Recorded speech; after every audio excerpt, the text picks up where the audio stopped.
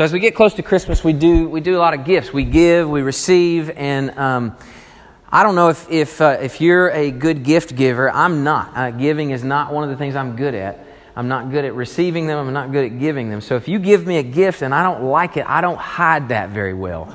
I will try my best to be thankful, but if I didn't want it, I'm going to have a hard time being faking that. There are some people who are like professional at artificial gratitude. Do you know anybody like that? Who you give them a gift and it's the worst gift in the world, right? I mean, it's like the plaid reindeer Christmas sweater that people wear to those sweater parties, you know. But you give it to them and they're like, oh, I have been looking for this sweater everywhere. This is the best gift in the world. And they kind of go over the top with this artificial gratitude. Well, then there's the other extreme, which I'm probably on that extreme. My wife tells me I'm terrible at gifts because, you know, if I opened that sweater, I'd be like, oh, wow. Is there a receipt in this box? Where'd you get this? You know, I mean, that's probably the way I would be. I'm just not good with faking it. Some of us are, but I want to talk to us today. This week is Thanksgiving, and I just thought I would take some time and talk about being thankful, not just in our hearts, but with our mouths, like expressing and giving thanks, being thankful. It's really huge. I mean, it's really significant. It impacts our relationships, impacts everything about us. Those positive words, just saying thank you, make a huge difference. The Bible uses the word thanks 116 times, and 73 of those times it says give thanks.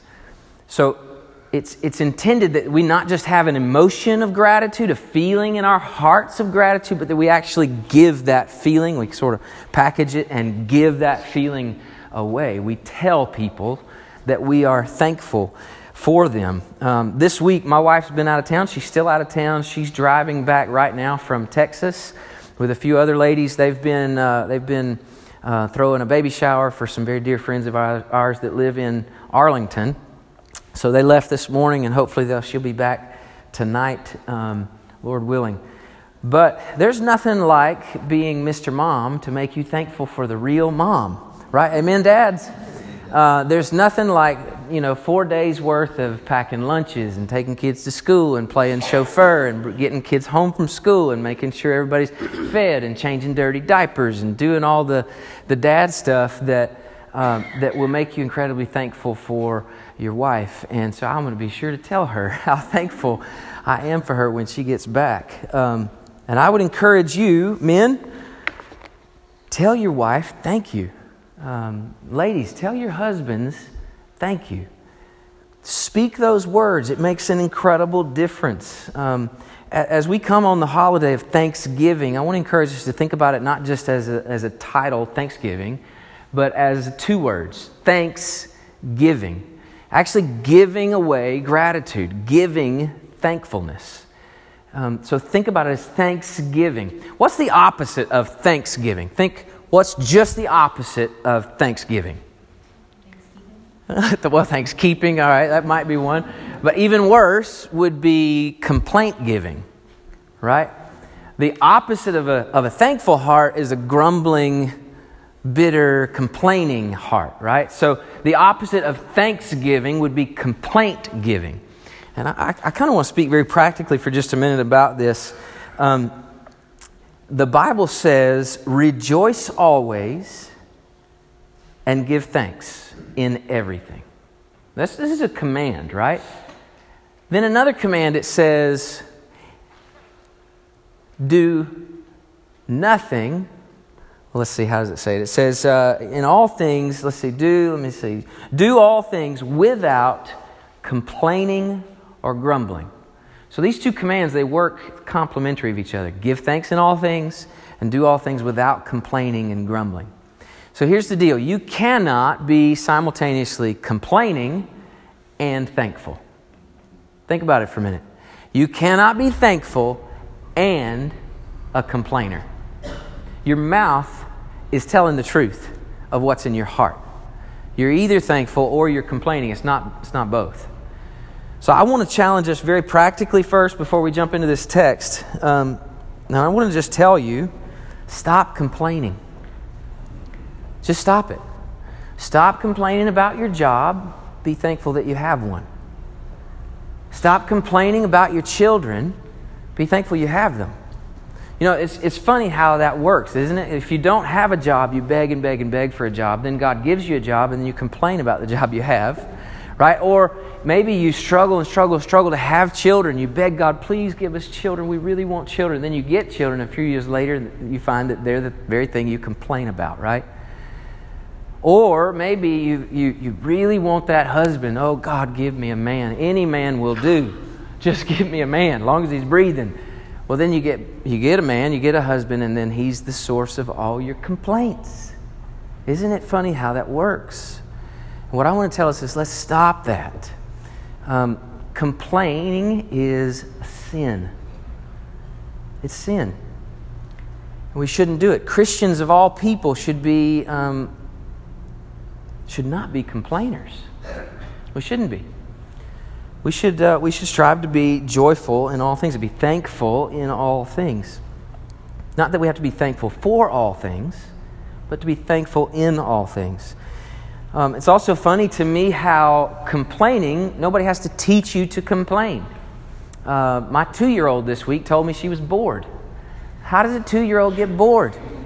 2-year-olds have only seen life for 2 years. I mean, how is she bored already? There's so much world she hasn't seen yet. How's she bored? Well, she's complaining. She's bored. I don't have to teach my children. I don't have to teach you. No one has to teach you to complain. And yet we have to cultivate thankfulness in our hearts. We have to work for it. You have to fight against your flesh. It's like a downhill slide into complaining and an uphill climb into thankful hearts and thankful mouths. So I want to challenge you to climb. Fight the urge to complain. This week when you're around strange family members, when you're with people that you don't like and they don't like you, but you got to have a meal together. Don't complain. Find a way to be thankful that God's put you around people you don't get to see every year. People who are very different from you, people who may need the gospel that you have. Find a way not to complain, not to grumble, not to, let me remind you, sin. And find a way to be thankful with your mouth. Maybe it's the little things. Maybe it's just half of a little thing. Like there's not a whole thing to be thankful for, so be thankful for just a little bit of a half of a thing. And tell them how thankful you are. It'll make a huge difference. That positivity makes a huge difference. So with that in mind, let's move into the Scripture and talk about genuine thankfulness. Not that fraudulent, over-the-top, fake, inauthentic thankfulness. And not that, where's my receipt, lack of gratitude. But the genuine, right down the middle, I am so thankful for you. That real stuff. Let's stand together and read from Luke 17.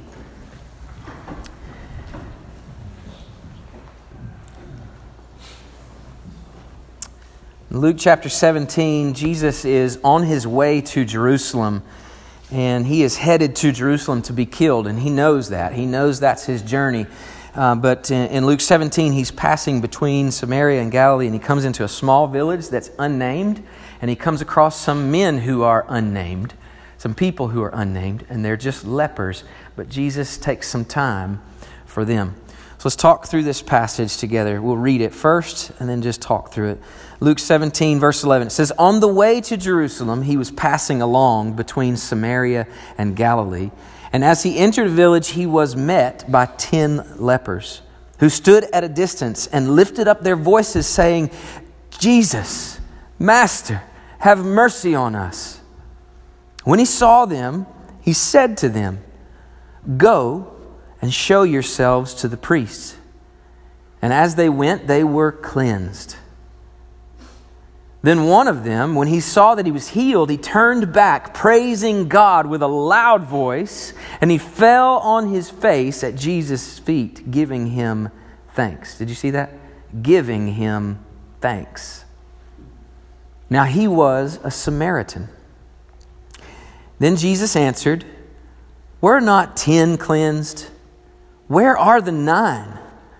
Was no one found to return and give praise to God except this foreigner?" And he said to him, "Rise and go your way. Your faith has made you well."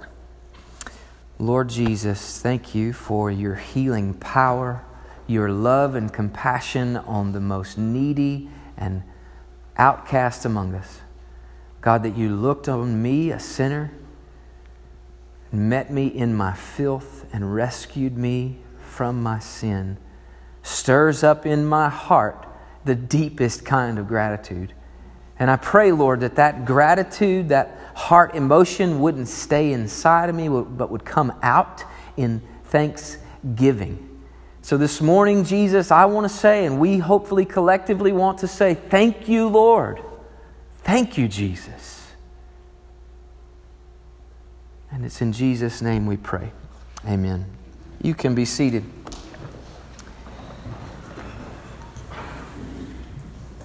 All right, so I want us to look at this text and get it in our minds that thanksgiving is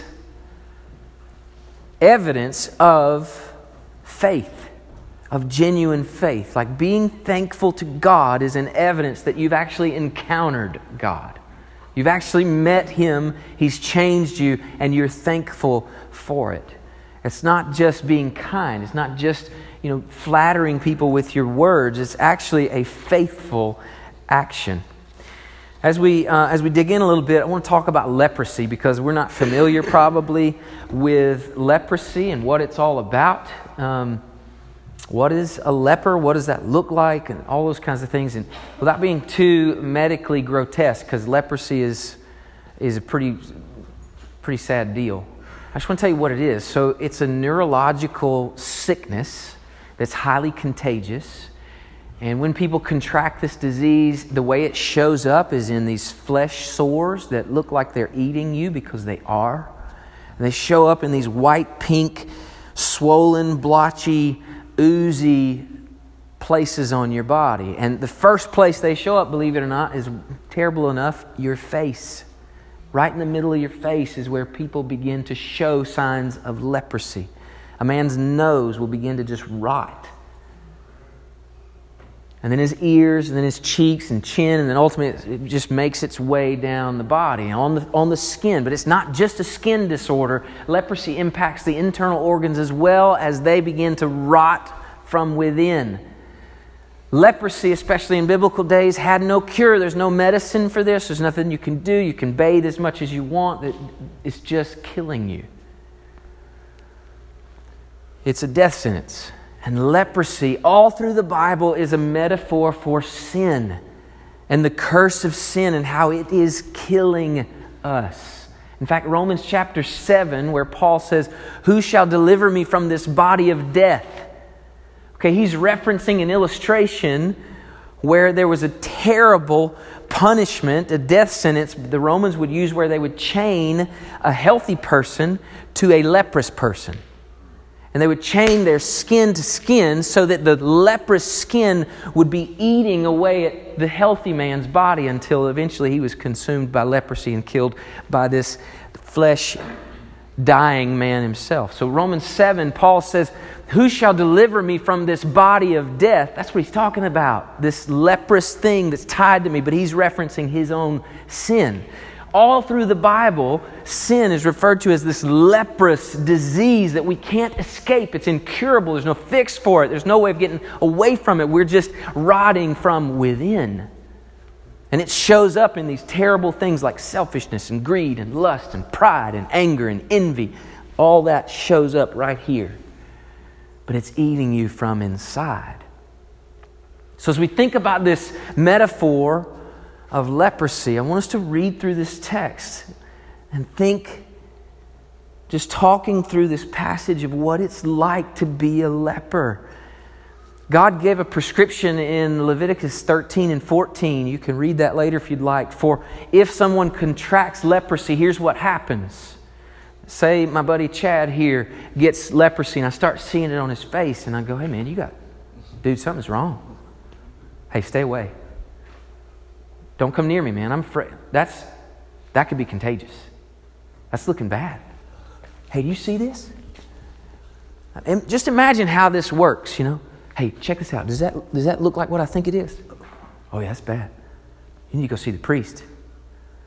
When they go see the priest looks them over and goes, unclean, unclean, unclean, unclean. It's terrible, right? How would you like for that pronouncement to be made about you in front of everyone? And from that moment you've been pronounced unclean, it's now your responsibility to pronounce it yourself. Every time somebody comes near you, you have to say, I'm unclean. Now think about it. We do this today, but on a small scale. Hey man, I would shake your hand, but I got a cold. I don't want you catching what I got. Love you. Elbow. Right? Good to see it. Might want to stay back. Right? I don't want you getting what I've got. Well, that's just being courteous. This is well beyond that. Unclean.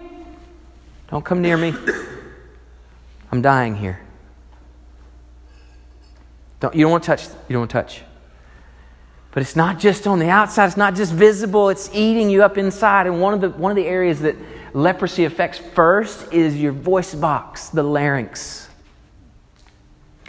And it makes it so that a person cannot speak with clarity. Like the voice is not clear. The vocal cords, they just won't vibrate like they're supposed to. They grind on each other because they're swollen and aggravated. And a person with leprosy doesn't talk like they used to. They sound like this. So imagine that. Just imagine now, as Jesus is coming through this little village between Samaria and Galilee, he hears this choir of 10 people go, Jesus, Master. Sounds like a choir of monsters, right? It's just terrible. Have mercy on us. This is like the worst image you can have in your mind. He looks over and he sees this little crowd of people, and they're all mangled and their flesh is falling off and there's pussy sores on their clothing and they've just got this grovelly sound and no one wants to be near them. This is leprosy. This is leprosy. And this kind of outcast is the person that Jesus has incredible mercy on. So supposing Chad contracts leprosy and he is in trouble. He's been to the priest. The priest has said, you're now unclean. You have to announce that. You've got to tell everybody you're unclean. And his body begins to rot. It's a slow process. Terrible. Maybe something miraculous happens. A prophet speaks over Chad and says, God has shown favor on you and wants to heal your body. And the sores begin to go away. What? Well, Chad can't just go right back into the village. He has to legally, according to the law of God, he has to go back to the priest. And the priest who declared him unclean has to then look him over, and there's an 8-day process that he has to go through, this ceremonial washing, and the priest has to examine his whole body to make sure there's no sores, there's no, let me hear your voice, speak. Oh, okay, sounds good. 8 days of examination and cleansing and washing, and then if he's clean, the priest will then declare him clean. And he can be restored back to life and his society and his job and his family, his home, his culture. He can have friends again. He could shake hands. He could kiss his wife. After 8 days and a declaration of clean. Incredibly rare. Incredibly rare. So rare that we have a few stories in Scripture of that happening. You can look at one in 1 Kings 5 about Naaman. It's very rare. Jesus heals another man with leprosy in Luke chapter 5, if you like to read that. But so here we are. Jesus comes into the village and he hears these guys, Jesus. They cry out to him and he looks at them. It says he saw them. He turned to them and he says to them, go and show yourself to the priest. So this command from Jesus is going to require a lot of faith of these lepers, right? Because they're not healed yet. Their sores are still showing. The voice still sounds terrible. And Jesus is saying, I want you to go now and show yourself to the priest. Everything in them is like, but wait, why don't you just wave your hand over me and heal me now? Like, heal me, then I'll go to the priest. Go show yourself to the priest. So there's a little bit of faith that all 10 of these guys exhibit when they go, okay, and they begin the journey to the priest. And the Bible says, on the way, as they went, they were cleansed. There's something powerful about having enough faith to obey. Just have enough faith to obey. Let's just have enough faith to trust in Him enough to do the next step that He says to do. Even if it doesn't happen in the sequence and the order and the way you would like it, I just have enough faith to trust Him to take the next step. And He says, go show yourself to the priest. So as they went, the Bible says they were cleansed. Now this is important. That word in the Greek is katharizo. Katharizo, which means to cleanse, to purge, to purify, to make clean. I want you to imagine these guys are walking to show themselves to the priest, and on the way they are made clean. So physically on the outside, the sores are gone. Now, look at the passage with me in verse 15. Then one of them, when he saw that he was healed. Now this is a different word in the Greek. This word is iomai, which means to heal, to make whole. It's more of an internal healing. So he's not just talking about the skin. He's talking about on the inside. So he's looking at his skin and he's knowing, he's believing that what he sees on the outside, God has done on the inside. He says when he saw that he was healed, he turned back and look at what it says. Praising God with a what? Loud voice. I love the Greek wording right here. It's these words. Megaphone. How about that? He's praising God with a megaphone. Now we're talking about a man who just moments ago was like, Jesus. But now, when he sees that he's been healed and he thinks inside that he's been cured, he turns and he runs back and he's like, Jesus! Loud voice. Praising God with a megaphone. And he gets back to Jesus and he falls at His feet. Look at what it says. He fell on his face at Jesus' feet, giving Him thanks. Not being thankful, but giving Him thanks. Like thankfulness is something you can give. Oh, thank you, Jesus. Thank you, Jesus. I imagine he probably couldn't say thank you enough. Holding his feet, crying at His feet. Thank you, Jesus. Thank you, Jesus. Just giving it, giving His gratitude from his heart to his God. Not just a prophet, not just a man, not a priest who's healed him or declared him clean, but the God who made him clean. Now, Jesus responds to this kind of strange. In my view, I mean, he sort of talks over this guy. He sort of takes this moment, which is rich with emotion. He sort of takes this moment and makes a teaching moment about it, about gratitude. He kind of has a rebuke. Now, the guys he's rebuking are not there.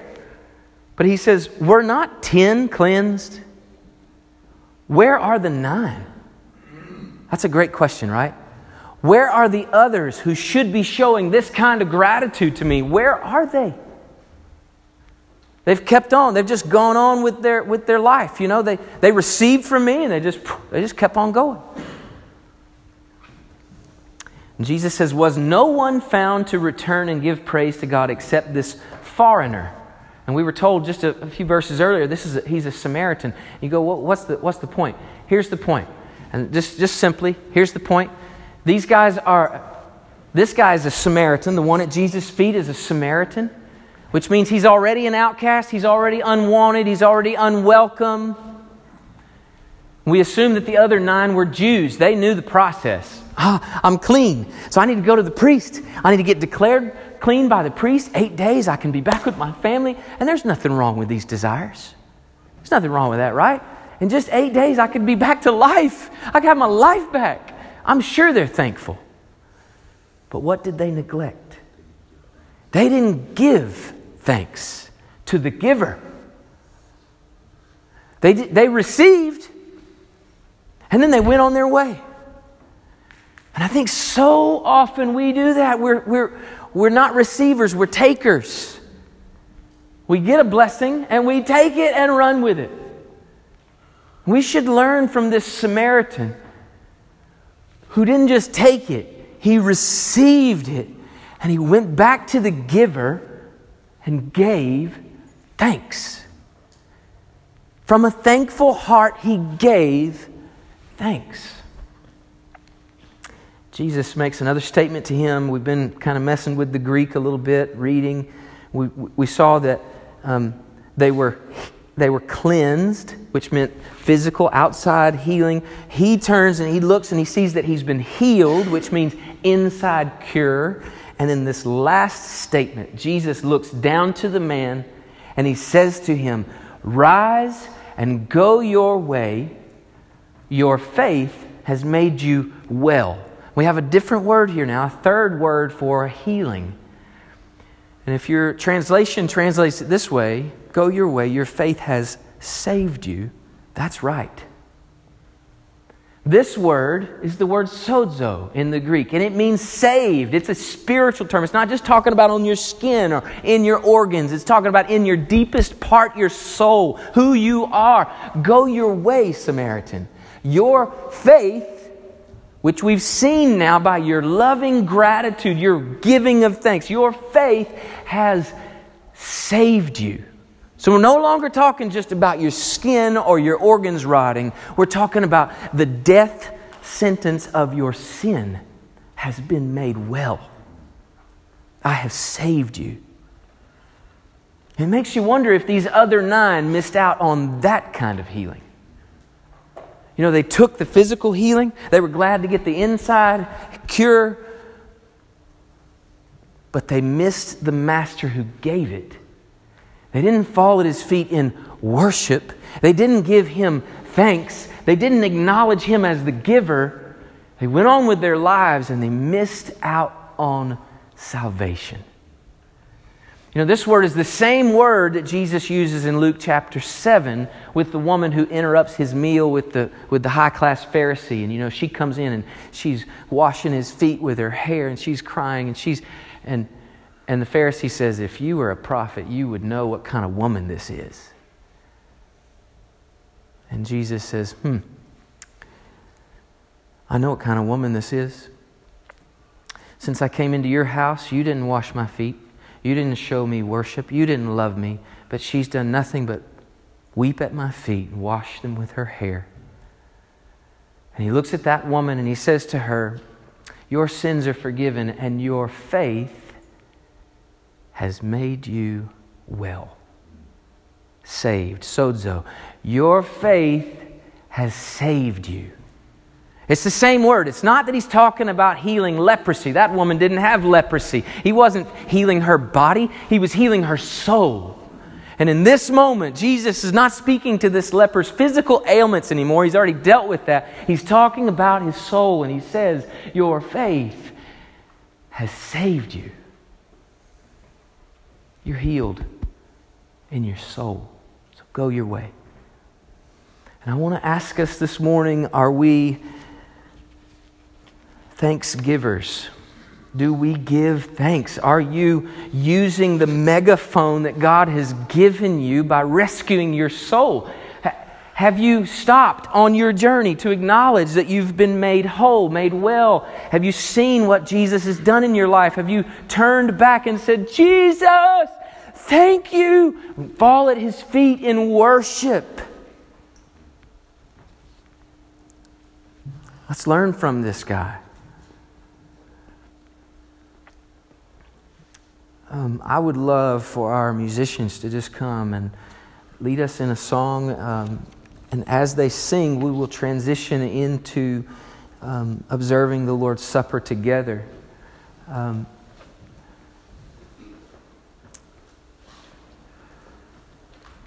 It's funny, the word here, when this leper turns and he falls at Jesus' feet, and the Bible says, and he gave him thanks. You know what that word there for thanks is? We're doing a little Greek today. Might as well stay with it. So the word thanks right there is Eucharistes. Isn't that interesting? He gave thanks. Eucharistes. What word do you think we get from that? The Eucharist, which is, right, the Lord's Supper, the Lord's table, communion. It's the way that we, one way that we collectively give thanks to Jesus. So in a moment when we distribute the bread and the juice, and you hold in your hands a little piece of bread and a little cup of juice, when you hold these things, I want you to think about His body that suffered the pain and death that we deserve, and His blood that was shed. And let's give Him thanks. This is an activity that is a remembering. It's a remembering with deep gratitude. Looking back at the cross, Jesus said, every time you do this, when you do this, remember me. Well, that's not just about calling it to mind and having memories. It's about remembering with gratitude and with worship, with praise in our hearts. So I want us this morning to really focus in. And as these guys play softly, let's just take a moment right now. I want you to pray right where you are. I want you to imagine yourself, just close your eyes and imagine yourself running back to the feet of Jesus, falling at His feet. What would you say to Him? Has He washed you clean like that? Has He made you whole? Was your life a wreck, but He's transformed you? Has He saved you from your sin? And if He has, don't just be thankful on the inside. Let's tell Him, Jesus, thank you, thank you, thank you. Take some time right now. And as they play, tell Jesus, thank you.